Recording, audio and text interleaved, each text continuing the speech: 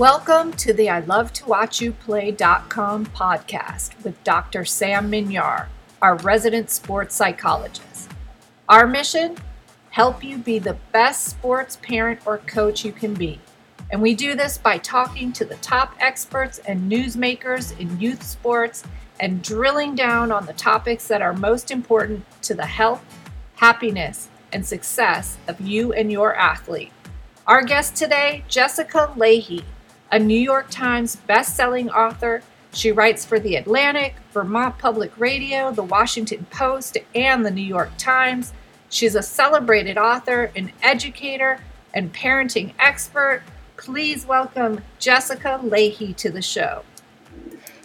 Your first book, of course, The Gift of Failure. What an amazing, helpful book that was. And we're really excited today. I'm going to put up, because I didn't have the hard copy, so I read it on NetGalley, but I want to show the book here, The Addiction Inoculation, and that's what we're talking about today. And I reached out to you. I read some little blurb when I saw it was coming out. It's definitely something I wish I had had early on. I have teenagers now, and you say that a lot and talk about that a lot, but it's really sort of a blueprint for how to help parents and parents watching this. If your kids are young, you need to get this book, because I feel like I've kind of just been, free falling about how to handle this stuff. And so it's amazing. But why don't you tell us the real personal project of yours as well, starting with the first chapter, but what made you decide to write this book?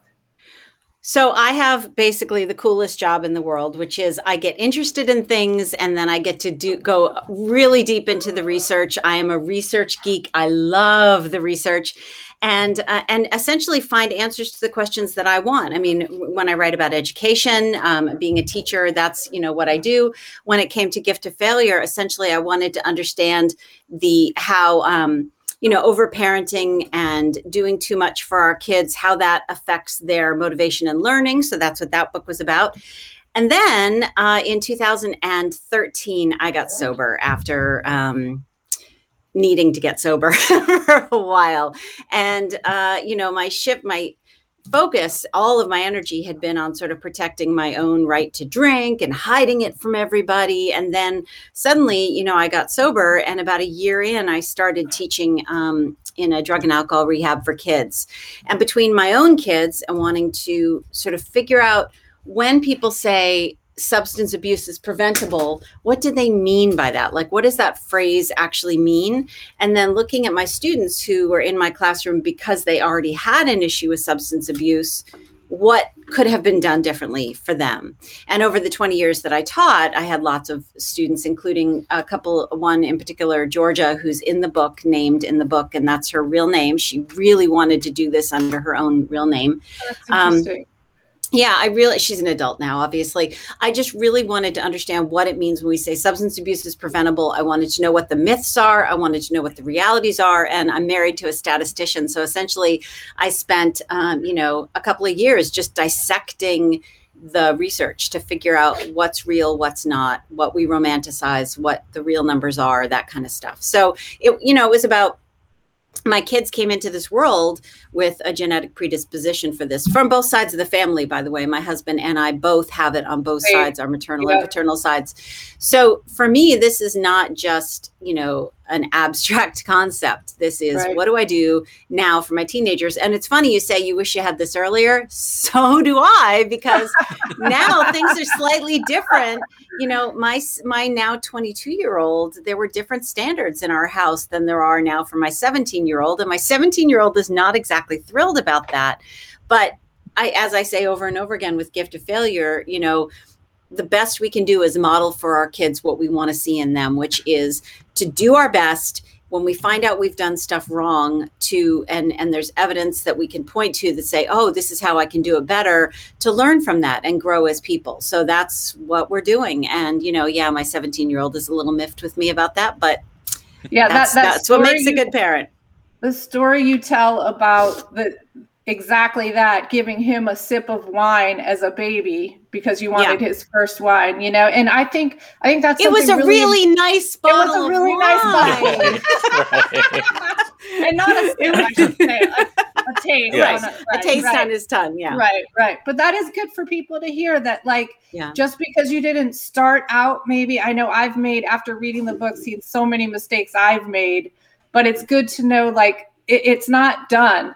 It's a constant work and change. Yeah. And if you change and can figure it out, so can we. Yeah, one of the questions I get a lot is it too late? I've been either with gift of failure stuff, I've been doing too much for my kids. I'm afraid that I've rendered them helpless, or, my kids are teenagers now and we haven't really talked about substances. Is it too late? And it is never too late. There's really good evidence that shows even once our kids are off at college, they still look to us for good information on health and habits. So no, it is absolutely never too late. As a second child, I empathize with your 17-year-old.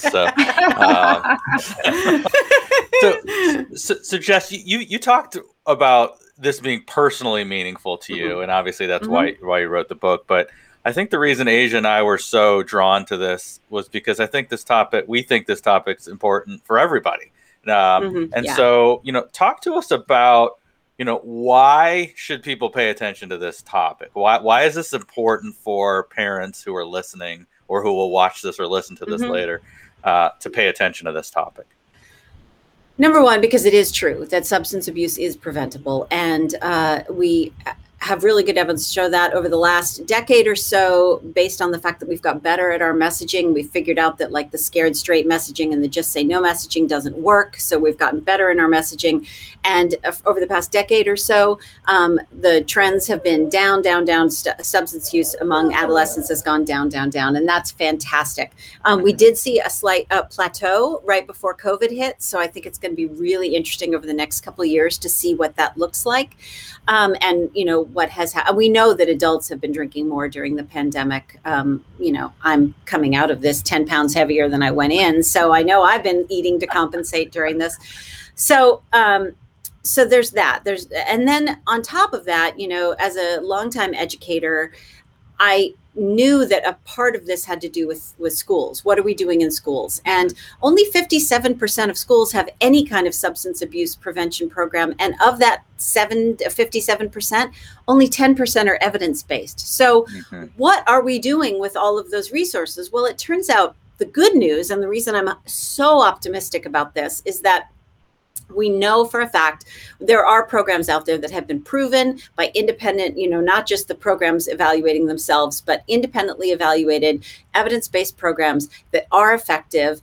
And they are essentially really good social emotional learning programs with health components. They exist. They're out there. SEL, social emotional learning, is all the rage right now. We know we're going to have to really hit that hard with kids when they come back from this pandemic. So if schools are already using these SEL programs, let's pick the best ones, the ones that have the best substance abuse prevention programs, and put those into place, because we know that even if you look at how much they cost over the long run, they're going to save us a lot of money. So there's that aspect. I'm an eternal optimist, frankly. I always am about education, and I've been writing about education for a long time. And then the third part of this is, I think a lot of people tend to look at these conversations as being about substance abuse generally in humans. And a lot of people tend to think of adolescents as just smaller, less capable adults. And that is so far from the truth. We used to actually think that the human brain was done developing at 10 because it was at its adult size. But the adolescent brain is not done developing until the early to mid 20s. And the things we do during our adolescence have an incredible impact on the growth and development of the adolescent brain. There is no period of time except from 0 to 2 where the brain is more sensitive to the environment. And so we need to start messaging early. We need to protect that brain, and the message needs to be delay, because with each year that goes by, not only do we protect the brain for longer, we also lower the risk that that given child will have substance use disorder over their lifetime. So we need to protect their brains. We need to understand that it is possible to prevent substance abuse. We need to give kids more credit for being able to evaluate data and understand how it's going to impact their lives. And we need messaging that works. And whether that's refusal skills and inoculation messaging, which is why the word inoculation is in the title, we know that these things work and that some of them even generalize. And if you want to protect kids against high-risk behaviors like substance abuse, it actually generalizes and also protects them against high-risk behaviors like sex before they're ready. And I think it's important, and you said it quickly in there, that parents realize too, like there's substance abuse and that's a huge fear where it's like it becomes an issue. But to your point and what you just said, I just want to make sure parents understand too, even just using substances, if you don't end up having an issue with them, can change a child's brain. So we're not just talking about the kids that are going to, God forbid, end up in a rehab one day or something. It's for all kids. It's for all kids. And, even even a small use there's all kinds of stuff going on in the brain, and it's a really complicated picture, which is one of the fun things for me. I mean, I get to sort of get all this data and then sort of translate it in a way that will make sense to someone. My editor kept coming back with these edits like, yeah, we don't need to know all that. Just give us the clear stuff.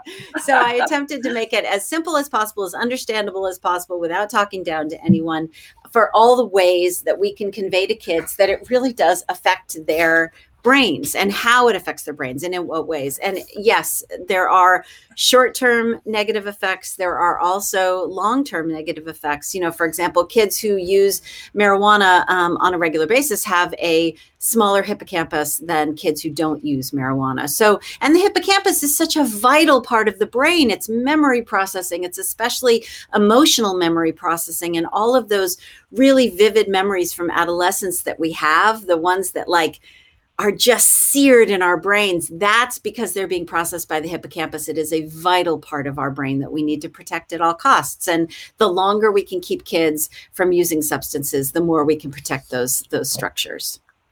Sure. So just to follow up on a few things, I know we started going down the school route, and I want the listeners to know that there's a dedicated chapter in your book that talks about schools. So we certainly can't unpack the entire book today. So if that was intriguing to you, please go and read the book. I wanted to talk a little bit more about the brain. And as a psychologist, I love that side too. And I would have loved to seen your earlier drafts. I love that. There's the cutting room. The cutting room floor is littered with stuff. And you should see the history chapter. My two best friends who are also writers joke that they had to suffer through hearing about all of the minutia of the history of how many casks of beer would come over on those ships in 1690. I loved it.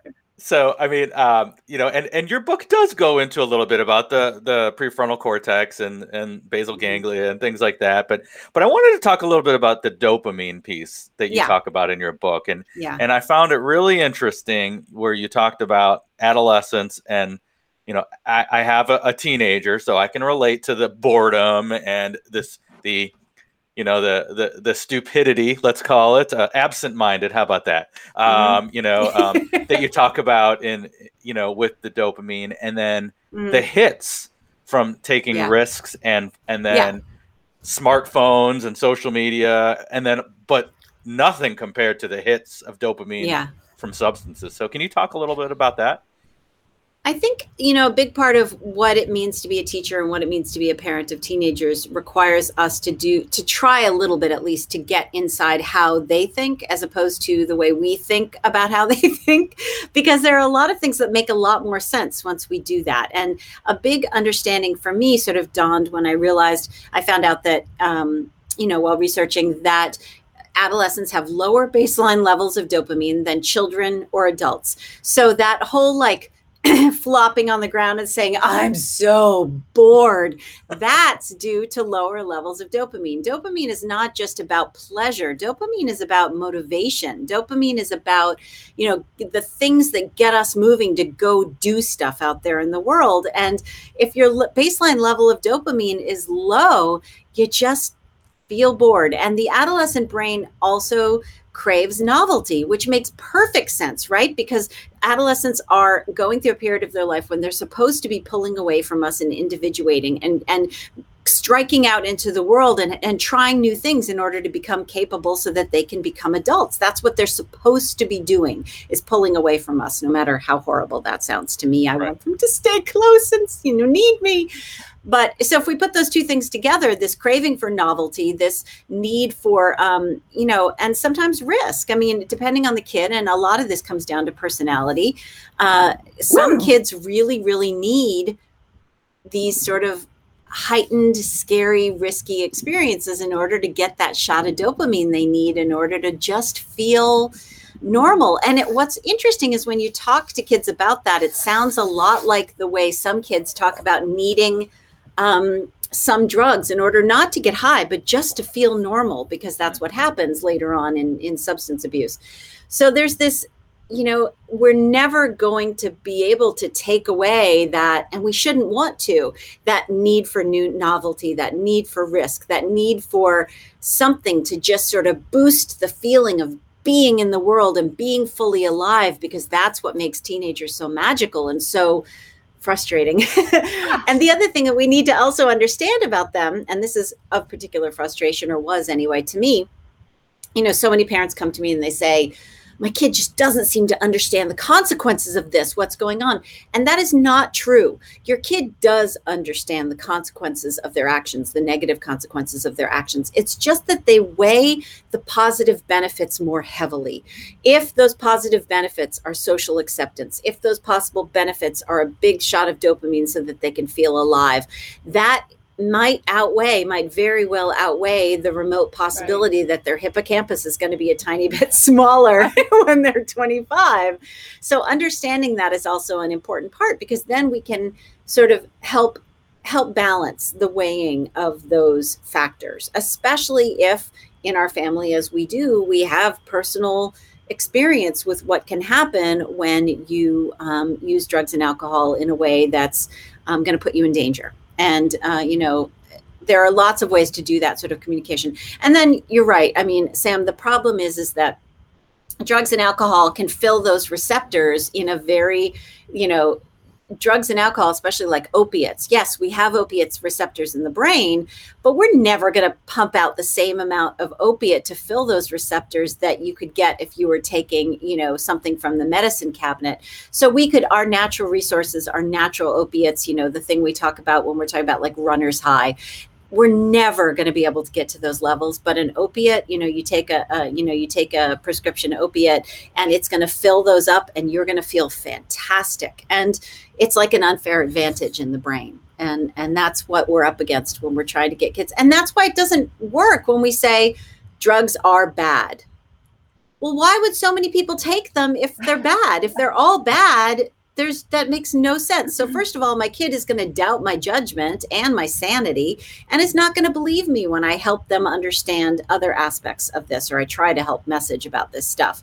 So let's start from a place of, yeah, they can make you feel absolutely great, but here's what they're doing. And it's, some drugs not only fill up those receptors, but alter our ability to feel pleasure over the long term. I mean, one of the hardest drugs to sort of recover from is something like crystal methamphetamine, because it actually permanently for a very long time anyway, alters the way we feel pleasure in the brain. And so it can, you can feel like you're stuck in this monotony when you're coming off of a drug like that, because there are just no highs, no lows, no nothing. So that's what we're up against when we're trying to help kids understand the physiology of the brain and why it's so important to delay. Before we move on to like who is at risk, most at risk, and some things that parents can look out for, can you sort of like give us some perspective and the parents with some statistics surrounding like how many kids are using, like how big of an issue is this? Yeah. So what was fascinating to me is there's this concept called pluralistic ignorance that I couldn't believe it when I started reading about it. It turns out that we tend to overestimate other people's interest, other people's investment in, and other people's use. So for example, if I were to ask my 22-year-old son how much his roommates drink, he's going to tend to overestimate their interest in drinking. Or if I were to say, you know, how many people do you think would attend an event at your college that has no booze at it? He will tend to say, no, people won't go because most people will want booze there. So that's an overestimation that we all tend to do.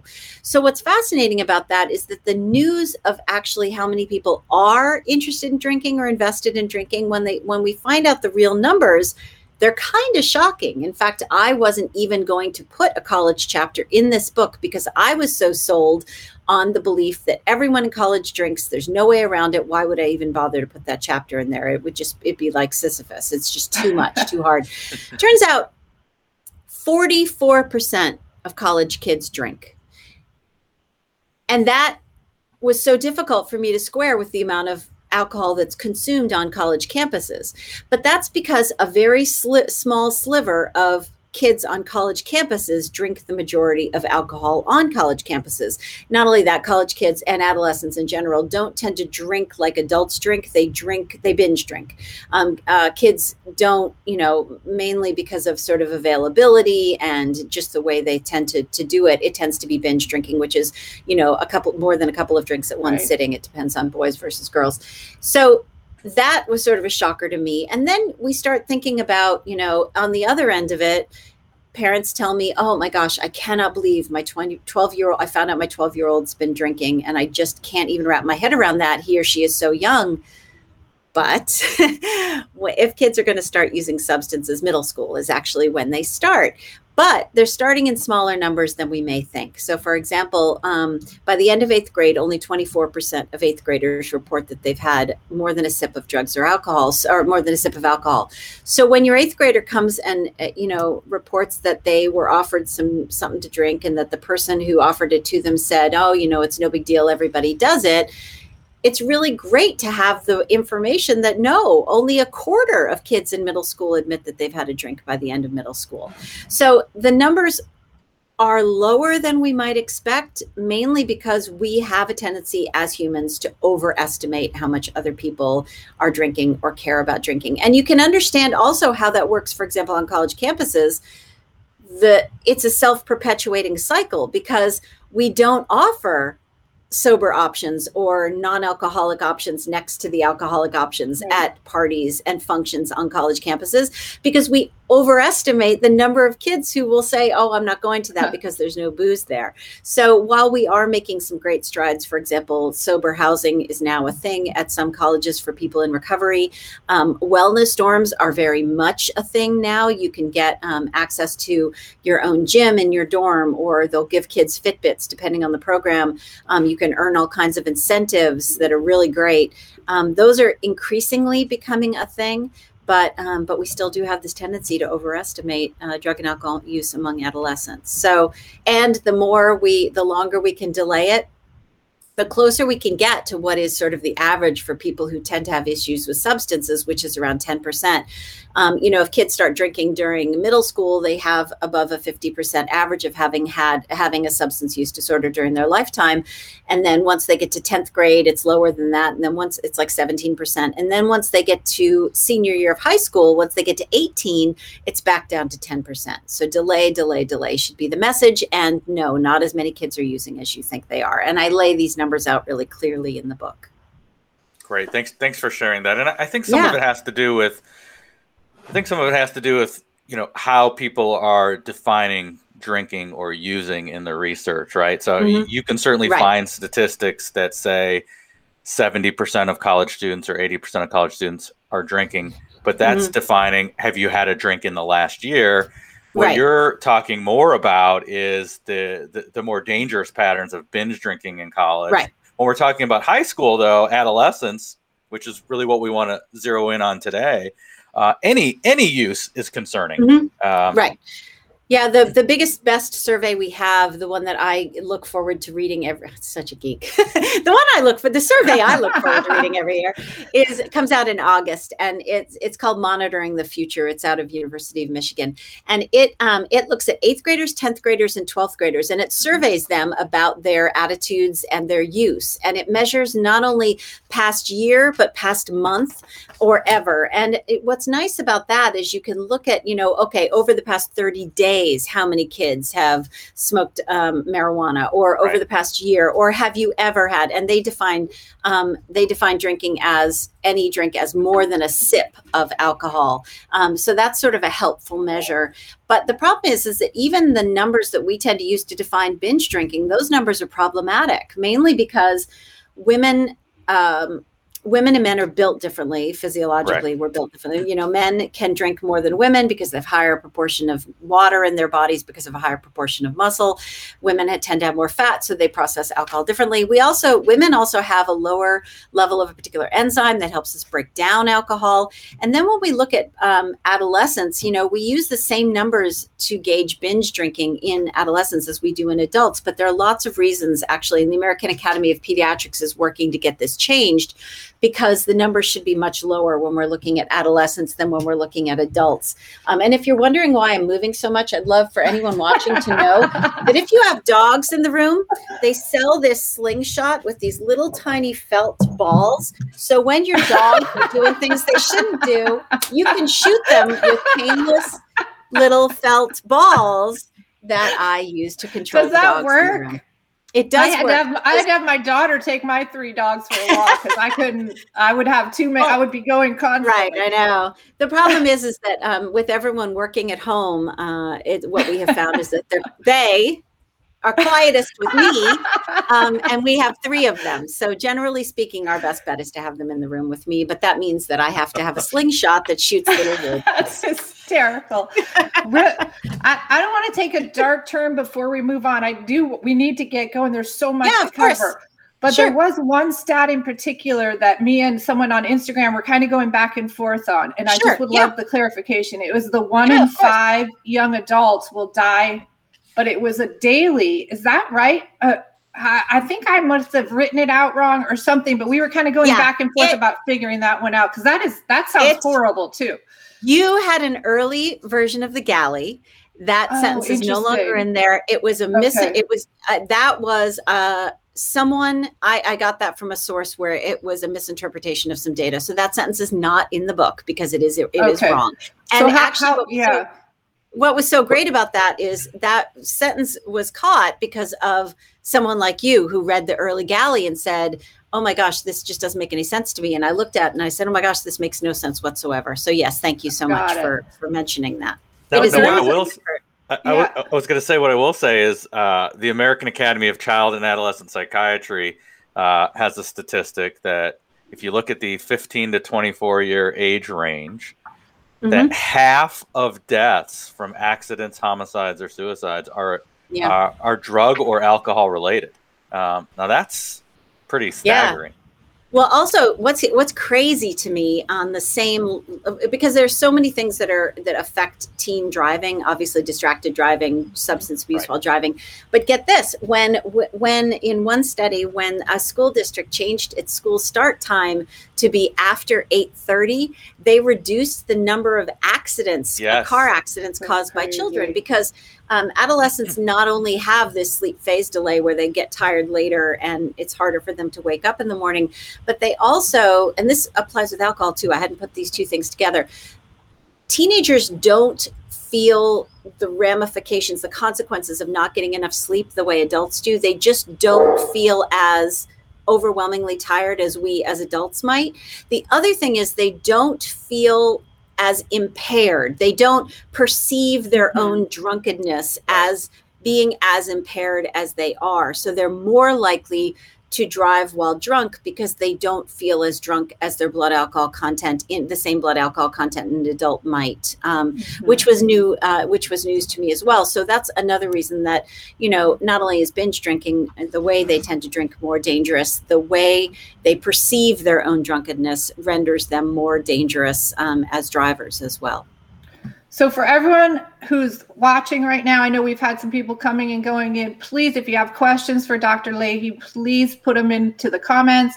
And we're getting ready I'm not a doctor, by the way. Doctor. I'm not a doctor. You are in my mind. You are in my mind. No, you're a juris doctor. You're a juris doctor. I'm a juris doctor. You know, if we went around started calling counts. Lawyers doctors. Yeah, no, I don't think so. Not quite. A doctor, you have a doctor of parenting.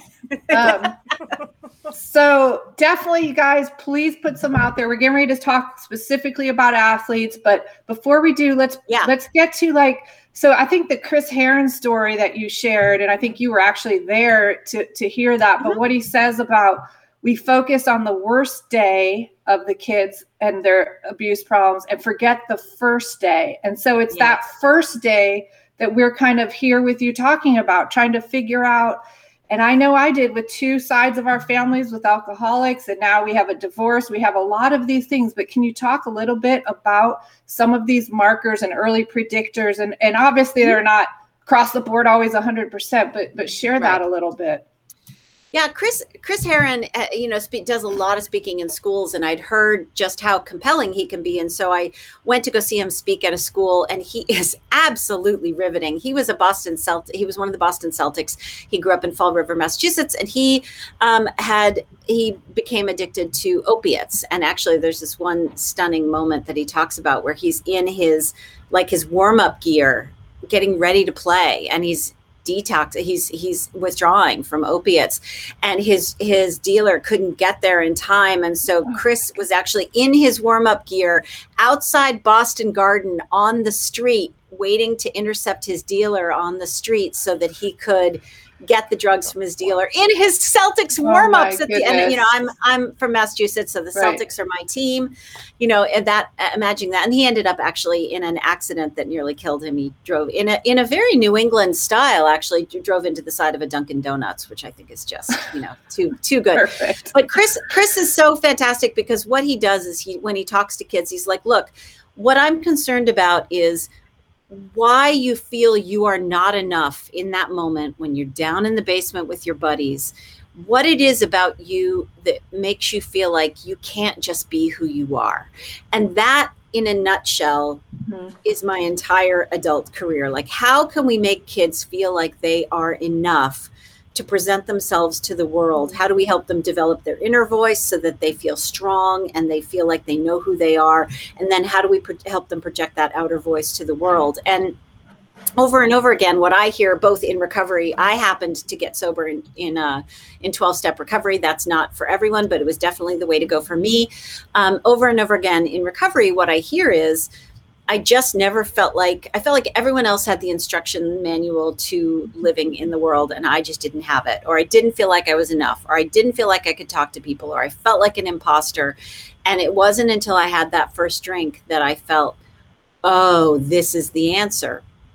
And so for me and for Chris, what's really important is how we get kids to feel like they are enough in that first moment. And that to do that, we really have to go backwards, and we have to go backwards and consider things like adverse childhood experiences. And for this, I think not only do we owe a huge debt of gratitude to Kaiser Permanente and the CDC for doing the ACEs, the Adverse Childhood Experiences study, where they figured out that there were commonalities among people who suffered, early mortality from heart attack and stroke, and had substance abuse issues and had mental health issues. And it all goes back to a list of adverse childhood experiences that include violence in the home, substance abuse in the home, one of their parents in prison, sexual assault, all these sorts of things that can happen in the home. And then there's another book called The Deepest Well by Nadine Burke-Harris, and we owe her a huge debt of gratitude because she expanded that list based on her pediatrics practice in California to include a lot of things that, I think once I start saying these things, defenses tend to go up, like, oh my gosh, well, how can you implicate divorce and separation, adoption, as a risk factor for substance abuse? But I don't want anyone to feel shame or guilt for having these things in their family. That's not the intention. The intention is to say, look, knowledge of these risk factors is power. If we know that when children are aggressive towards other children, that is a risk factor for substance abuse. When we know a child suffers from academic failure, that is a risk factor for substance abuse. When our child is socially ostracized, that is a risk factor for substance abuse. So instead of feeling shame and guilt about that, we need to channel some Brene Brown. We need to say, oh, no, okay, I have some understanding now. Now that I have that understanding, that is power for me. And I can use what I know about protective factors to outweigh that old-timey scale, risk on one side, prevention on the other. And, my kids came into this world with, we think genetics is about 50 to 60% of the picture. That comes from Mark Shook at USC. Mm-hmm. So if that's 50 to 60% of the picture, oh my gosh, my kids are coming in, and right. I came into the world with those odds. So how do we deal with that? How do we deal with also, on top of genetics, this thing called epigenetics, which is about how our environment causes our genes to express in various ways, for better or for worse?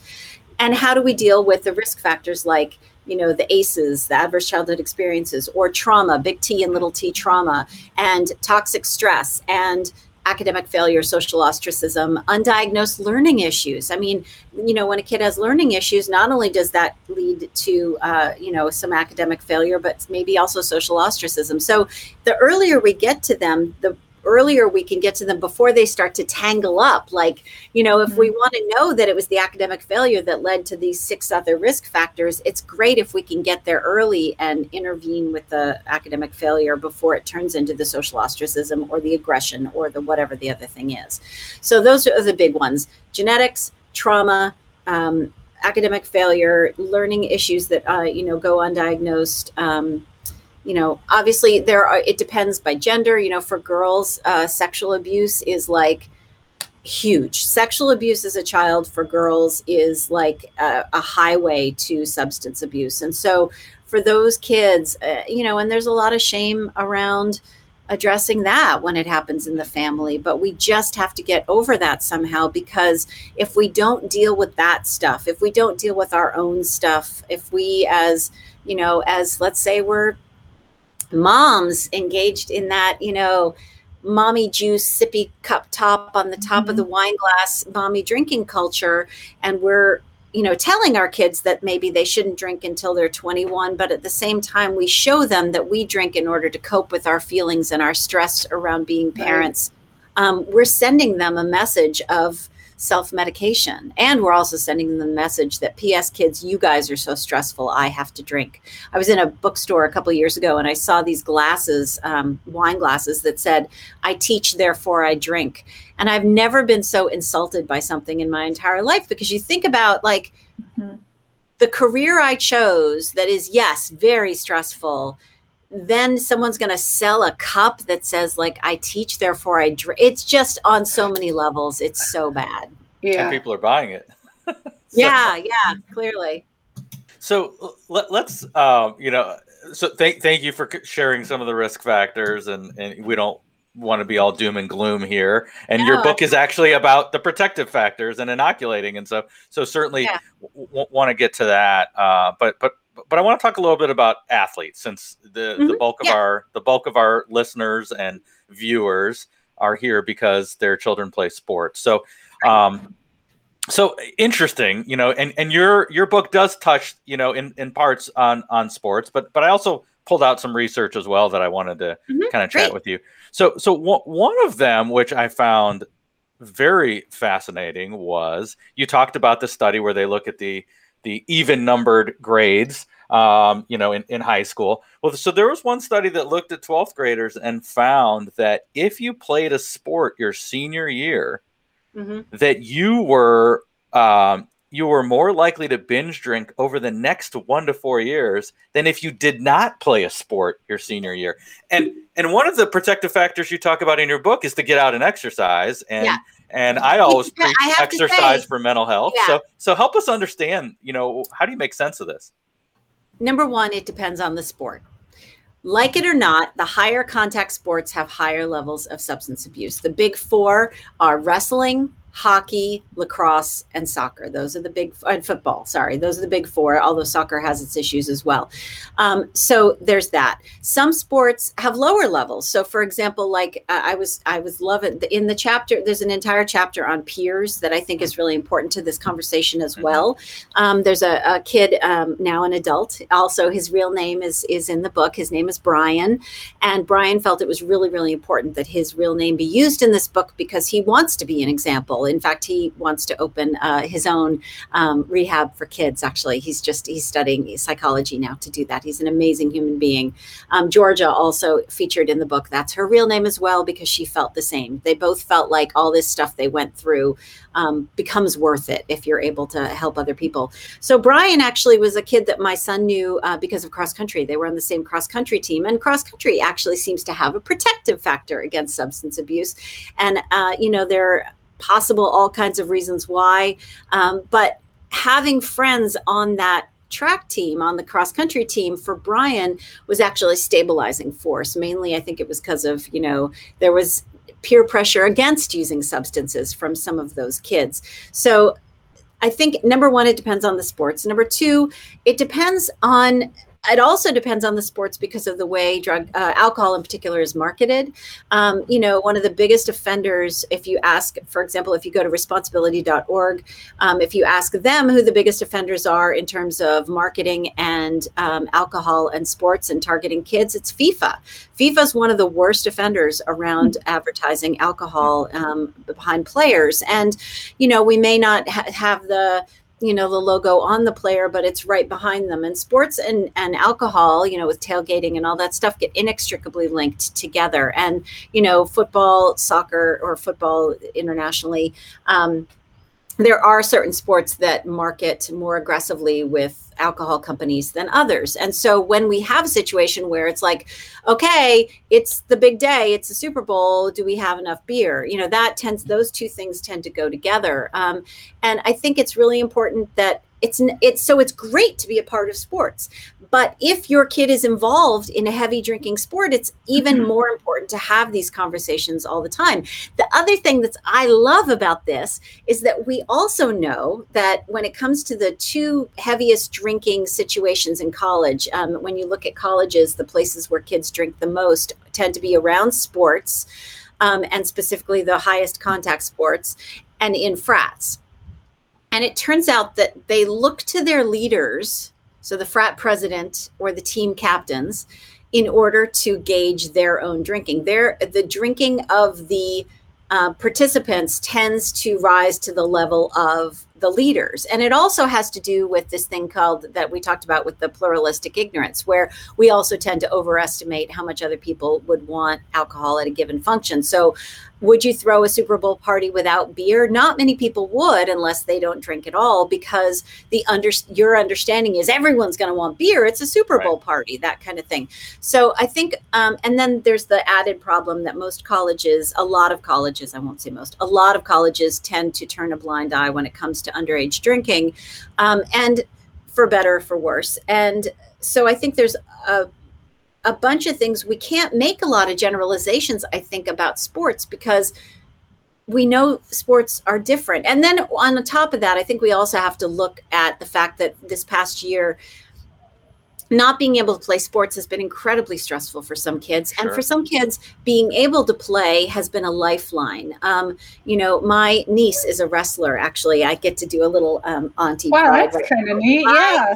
My niece is a freshman in high school, and she is the state wrestling champion in the state of Arkansas. Whoa. She just won, and wrestling has been her lifeline. Even when she could only work out socially distanced and lift weights with her teammates, it was her lifeline during this. So, a lot of people were quick to come down on sports and practices, but on the other hand, and I'm married to an infectious diseases physician, by the way, and a medical ethicist. And so these questions have been very much in our house this past year about whether or not kids should play sports during the COVID pandemic. And it's really hard because for a lot of kids, their mental health really resides in being able to exercise vigorously and be a part of a team. is very little that can match being a part of a team. I mean, it's an incredible thing. So when that team is a good influence from a peer perspective, it can be incredibly powerful protection against substance abuse. When that team is part of a drinking culture and is really pushing a lot of peer pressure around drinking, and especially around binge drinking, which is, again, how adolescents tend to drink, it can be a really negative protective factor. Right. So it's really difficult to make any generalizations around sports, mainly because sports, like people, can be very, very different. And the atmosphere around given sports, I don't think we're going to have the same drinking in fencing as we do in, football. I just think they're very different, and individual sports are different from team sports. Unless that team has a culture of drinking. Right. So you could still have that on a fencing team. Of course. So you're talking about the culture of the sport, but we're also talking about the culture within the team. Right. And the culture within, and the culture within the player's family as well. Sure. And the culture within the community, the culture within the school. It turns out the amount of drinking that happens on college campus is very much related to the enforcement of alcohol laws in a given state. So the state you're in, the drinking picture may look very different. Right. Sure. Yeah. And interestingly, there was a study of 42 college softball teams. And the only factor that predicted whether the team members were drinking, it didn't matter how many times the coach talked to them about it. It didn't matter how much education they had. The only factor that seemed to correlate was whether the captain was drinking or not. So, so again, there's so many factors. Optimistic. That makes me so optimistic. Yeah. That is so much power wrapped up in one person. And if we can help those people shape team morale, the teamwork, the drink, all of it is so wrapped up in this one person. And so, there's a great story that Glennon Doyle tells about, two stories. Glennon Doyle is married to Abby Wambach, and Abby Wambach, of course, one of the most famous soccer players ever.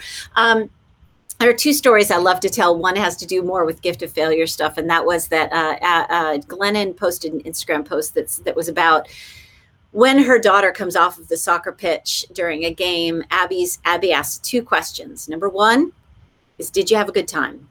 Number two, how do you feel about how you played? And then Glennon goes on to say, if any of you out there know more about soccer than my wife, Abby Wambach, feel free to go ahead and criticize their play and their coaching, that kind of thing.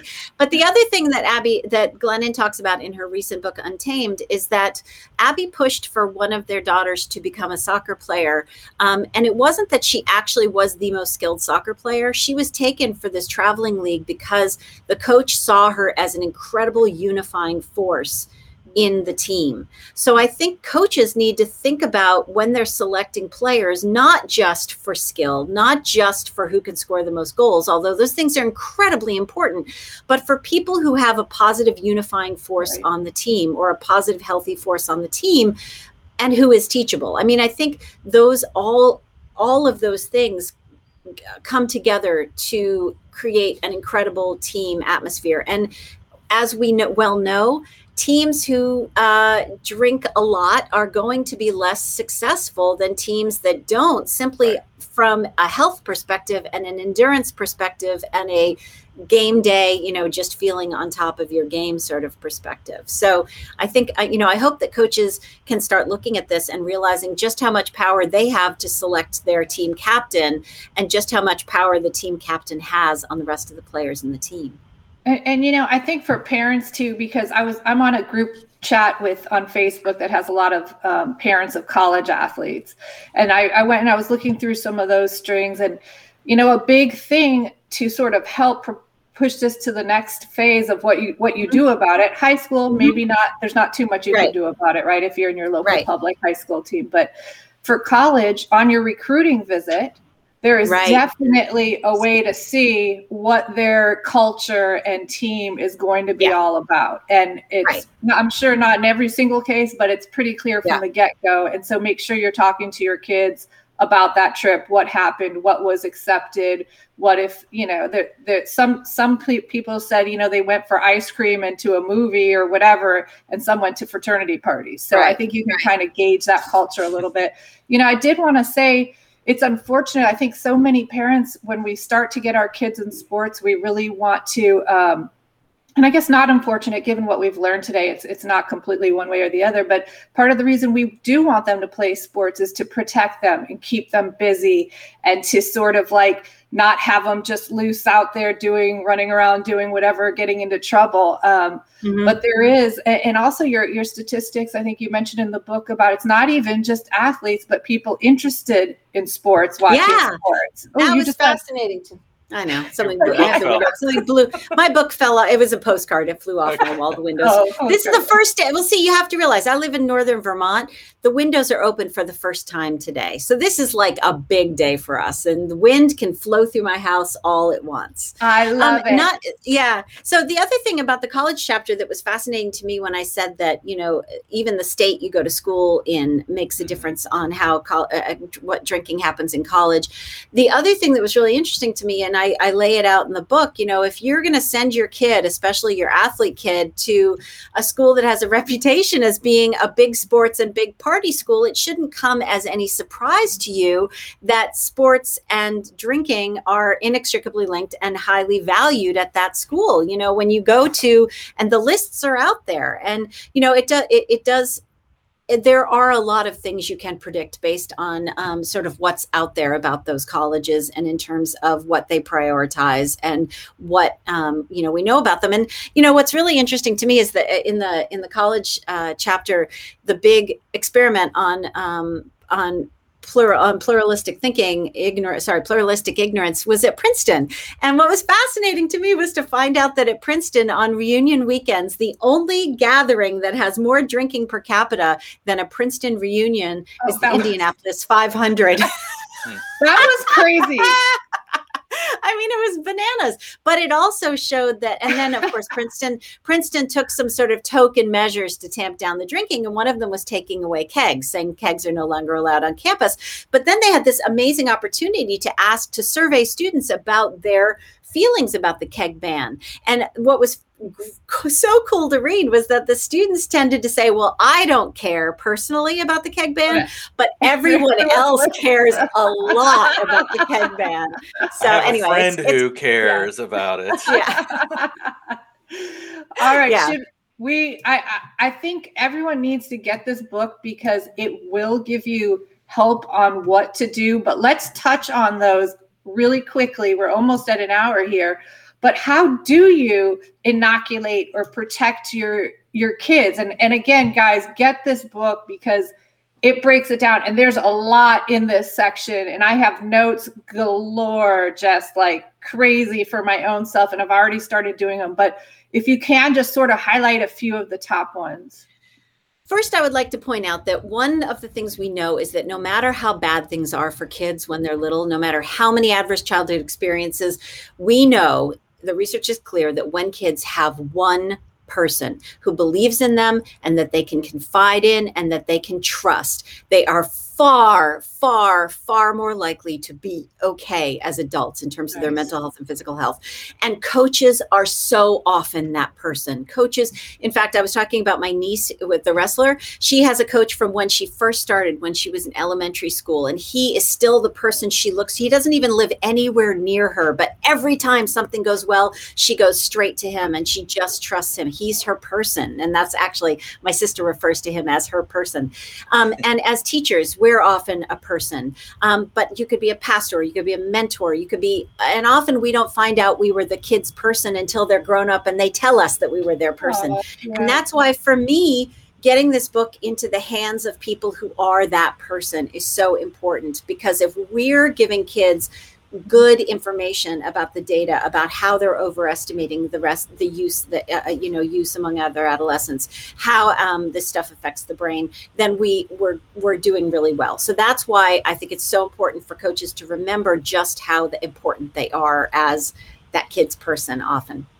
So really, really clearly. Wait, Jess, before you move on from that, because I have a really pointed question about that, that I was curious. So if you're a coach and you do have a lot of access with these kids, sometimes more than their parents even see them. Mm-hmm. And if you're concerned a little bit, I think a lot of us get caught in this, well, it's not really my place, or the parents are going to be upset. What do you do?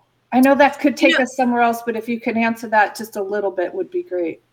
I mean, in my mind, so as a teacher, I was a mandated reporter. So like of abuse and of various other things. And I sort of like to expand that bubble out of, I know not legally you're a mandated reporter, but when you are worried about a kid, even if it's because you've heard from other kids, right, I'm always going to err on the side of checking in with the parents, checking in with a school counselor or something like that. And and then there's always that line between, I don't want to violate the kid's confidence, but at the same time, we're worried about their safety. And for me, I always err on the side of safety rather than confidence, because over and over again, students have come back to me, Georgia in the book is a perfect example. Georgia started drinking in middle school, and by the time she was in high school, she was a daily drinker. She was also cutting herself. I suspected she was cutting herself because she would hold her sleeves down like this. And, I said some things, other people said some things. If we needed to push much, much harder than we did. And I have so many regrets about not pushing harder than we did, not holding her to consequences, because kids who I have held to consequences in the past. In fact, there was one student in particular, I was positive she just loathed me for the entire time I was her teacher. And she came back to me and told me I was one of her people. And I was one of her people because I held her feet to the fire and expected more from her when other people were letting her get away with all kinds of crap she shouldn't have been getting away with. And at the time, that was uncomfortable for both of us. Having those conferences with the parent was uncomfortable, especially when the mother was so angry at me and really yelled at me for taking her daughter to task. I'm so glad I did it. I'm so glad I put myself through that discomfort, because now her daughter is a healthy person who expects more from herself now in adulthood. And I got to be a part of that. So I'll take the yelling from the parents. I'll take you're overstepping your bounds, because if you come back to the parent or the teacher or the principal or whoever, and I say, look, I know this is uncomfortable, but I am on the side of this kid and this kid's well-being and health. And who on earth, well, some people, as in my experience, I have found, have said, yeah, that's not what I'm most worried about right now. I'm worried about her grades or her getting into that tournament next weekend. But I'm sorry, I am going to be on the side of the kids' health, well-being, mental health, and their ability to be well out there in the world. So if that ruffles some feathers, I'm sorry, but that's my job. That's my job as a teacher. So, okay, back to protective factors. Thank you. Okay, cool. Yeah, no worries. So protective factors, what we know is, as I mentioned before, only 57% of schools use any substance abuse prevention program, and only 10% of those are evidence-based. The ones that are proven have gone through, there's an organization called Blueprints out of the University of Colorado at Boulder that independently evaluates all kinds of intervention programs, all kinds of programs like counseling kids through separation and divorce, all kinds of stuff like that. And some of them are social emotional learning programs. Social emotional learning programs are incredibly protective against all kinds of risky behaviors, especially the ones that have substance abuse prevention components to them.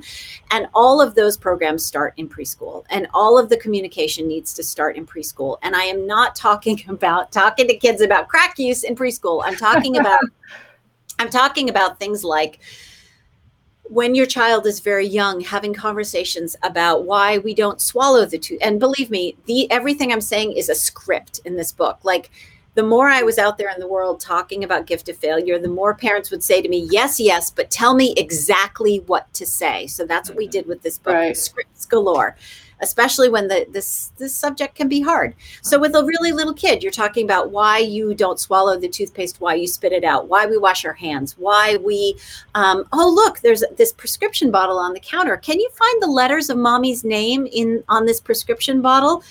Why do you think it has mommy's name on it and not your name? What if you needed the same, this is an antibiotic. What if you needed the same antibiotic? Could you just take mommy's medicine?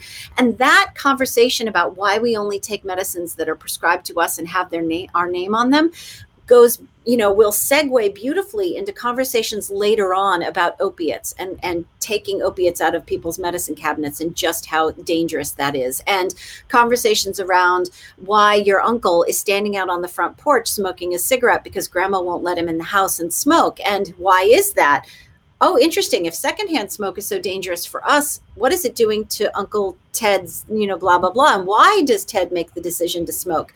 And telling them that just smoking is bad, again, isn't going to do the trick, because Ted's smoking because he's getting something out of it, not just telling kids that just all drugs and alcohol are bad makes no sense whatsoever. So all of those conversations, and I lay out in the book, starting in preschool, what to say, starting in elementary school, what to say. And here's what the best social emotional learning and substance abuse programs do at each phase along the way, in order to best protect kids. And some of those later on have to do with refusal skills, helping kids know what to say back to someone when they say, oh, everyone does it, or it's no big deal. Giving kids exit strategies. I mean, as a woman in recovery, one of the most important things I do for myself is always give myself an exit strategy whenever I go to any outing, whether it's to, a party or whatever, a restaurant where there's a bar, and the other thing I do for myself is give myself permission to offend someone if I feel like I need to leave, if I feel like my defenses are getting low and having a beer sounds like a really good idea. I have to give myself permission to walk away from that. And having conversations around and doing that with kids, having conversations, giving them exit strategies and giving them permission to get their friend pissed off at them leads to a beautiful conversation about what real friendship is and why we have the friends we do and what it is we look for in relationships. I have a friend that now that I'm in recovery has called ahead to functions that we're both going to make sure there are going to be non-alcoholic beverages available for me. And she does that because she loves me. And that's very much a part of the conversation about helping kids have healthy peer relationships as well. Our friends look out for us. They don't do things that are going to be, that are going to torpedo us and work against our best interests. So having a lot of clear communication in the book. I also, and it actually in the excerpt that's at the Washington Post right now, my kids, if they had their way about it, would tell me nothing, right? Because I have a 22 and a 17-year-old. They don't want to tell me anything.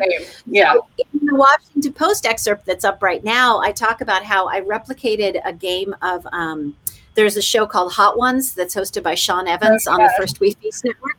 And he knocks celebrities off their defensive game, their interview game, their well-practiced interview game by giving them increasingly spicy hot wings to eat that he eats along with them. And with each wing, there is a question.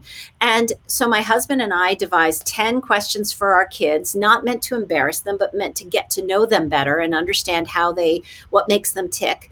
And I set up a game of Hot Ones with vegan and regular wings, because we have vegan in the family, and set them up. It was a big secret. And when they came downstairs, and there's pictures at the Washington Post too of what it looked like.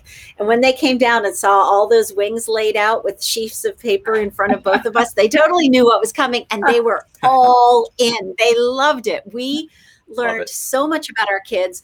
We laughed by the end, we were drinking liquefied vanilla ice cream because it was so painful towards the end. But we were laughing so hard and creating those moments, and New Year's Eve, I don't drink. So New Year's Eve this year, I bought all sorts of painting supplies, and we sat down, all of us at our dinner table, and we had canvases and painting supplies, and we painted and sat around for 4 hours and just talked to each other about stuff while we painted.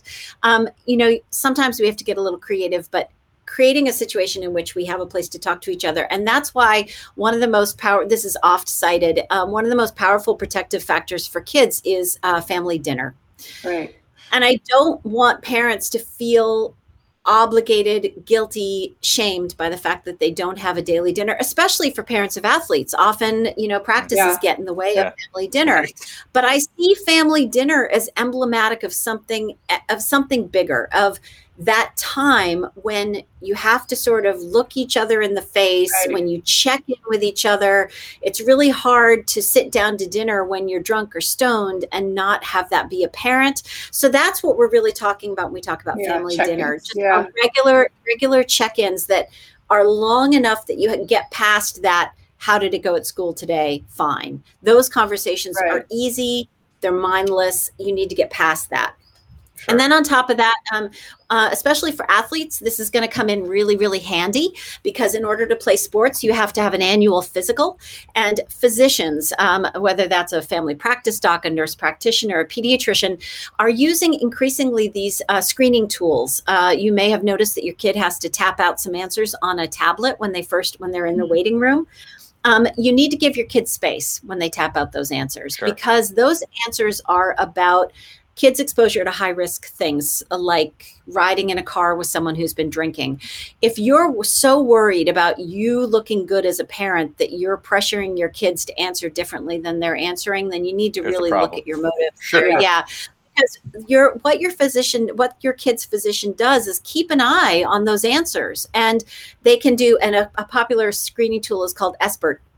Screening, brief intervention, and referral to treatment if necessary. Yep. So brief interventions can be as simple as having a conversation about, I noticed you answered that you were in a car with someone who was drinking once. How did you handle that? What do you plan to do in the future about that? And those sorts of questions are really, really important. I also want to point to school nurses and school counselors.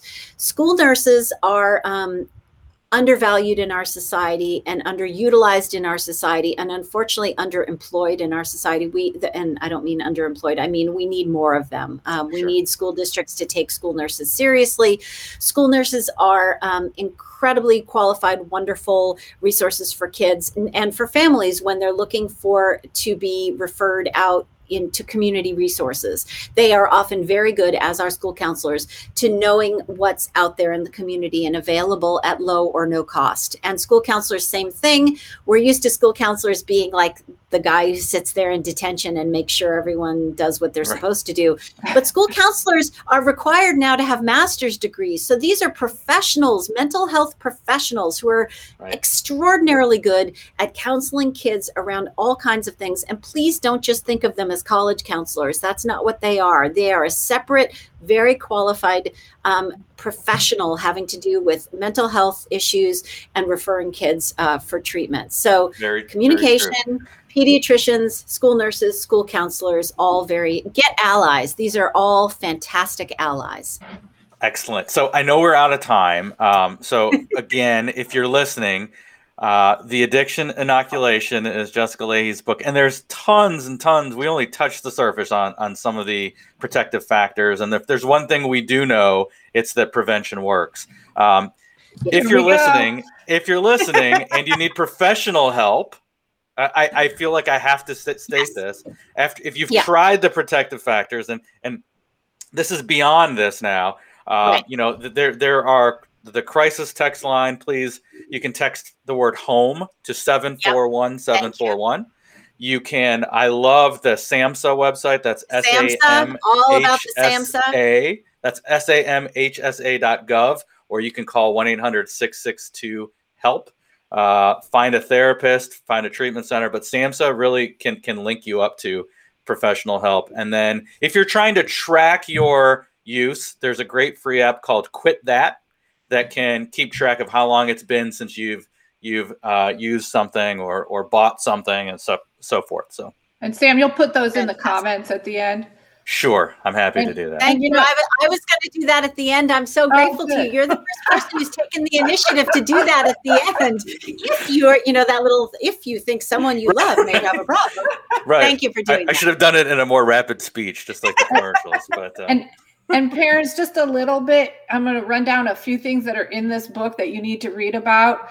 Self-efficacy over confidence, huge one that she goes into deeply in this book, and it really resonated. Authoritative parenting style is another one. And so parents, you can read, Jess has it all laid out there. It's really helpful. Scripts, as she explained. Also, a huge overriding one that you started with, having that communication with your child where you're not checking their stuff. And that's a tricky one for me. I started out very like, what are you doing? And that it's got, what it's gotten me?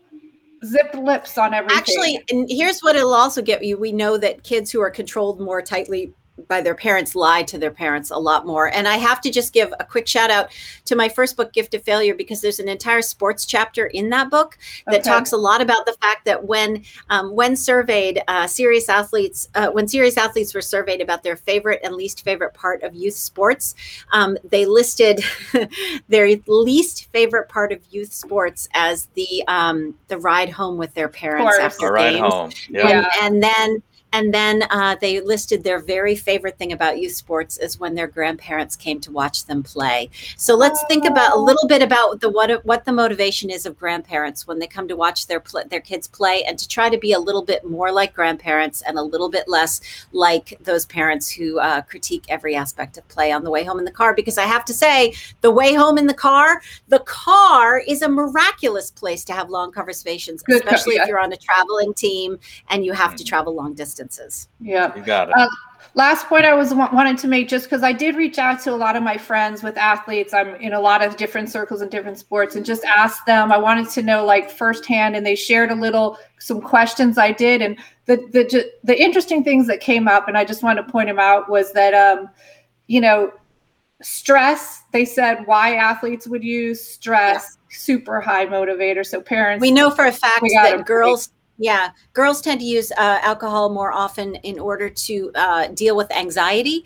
And we also know that women with anxiety are more likely to drink abnormally than to drink normally. And athletes in particular, a lot going on, a lot of time management, a lot of stress for performance. They all, and look, this was a small group of my kids' friends. This was not a big study, different sports, different genders, but COVID, they said they've seen a rise in their teammates' use. And the last one, that I thought was kind of encouraging, and I wanted to end on a positive note. Almost all of them said that within their teams, they do try to self-correct their friends. So again, a small sampling of my friends, but I found that sort of encouraging. And again, the addiction inoculation, Jess Leahy, we so appreciate you coming on. You're amazing. And we could have you on for a number of different topics down the line, but we really, really appreciate your time. Thank you so much. And thank you for getting the word out, especially to coaches and athletes' parents, because I think that we do have a lot of power to control the decisions our kids make about their health and safety. And no matter how much we tend to think that they aren't listening to us, they actually do. They do cite their parents as a reliable source of good information well into college. So keep that in mind and keep the faith that there are lots of things we can do to improve the situation. And I, for one, am optimistic that we're going to keep this trend moving in the right direction. Perfect. On that note, all right, guys, have a great day, and till next time. Thank you so much. Bye.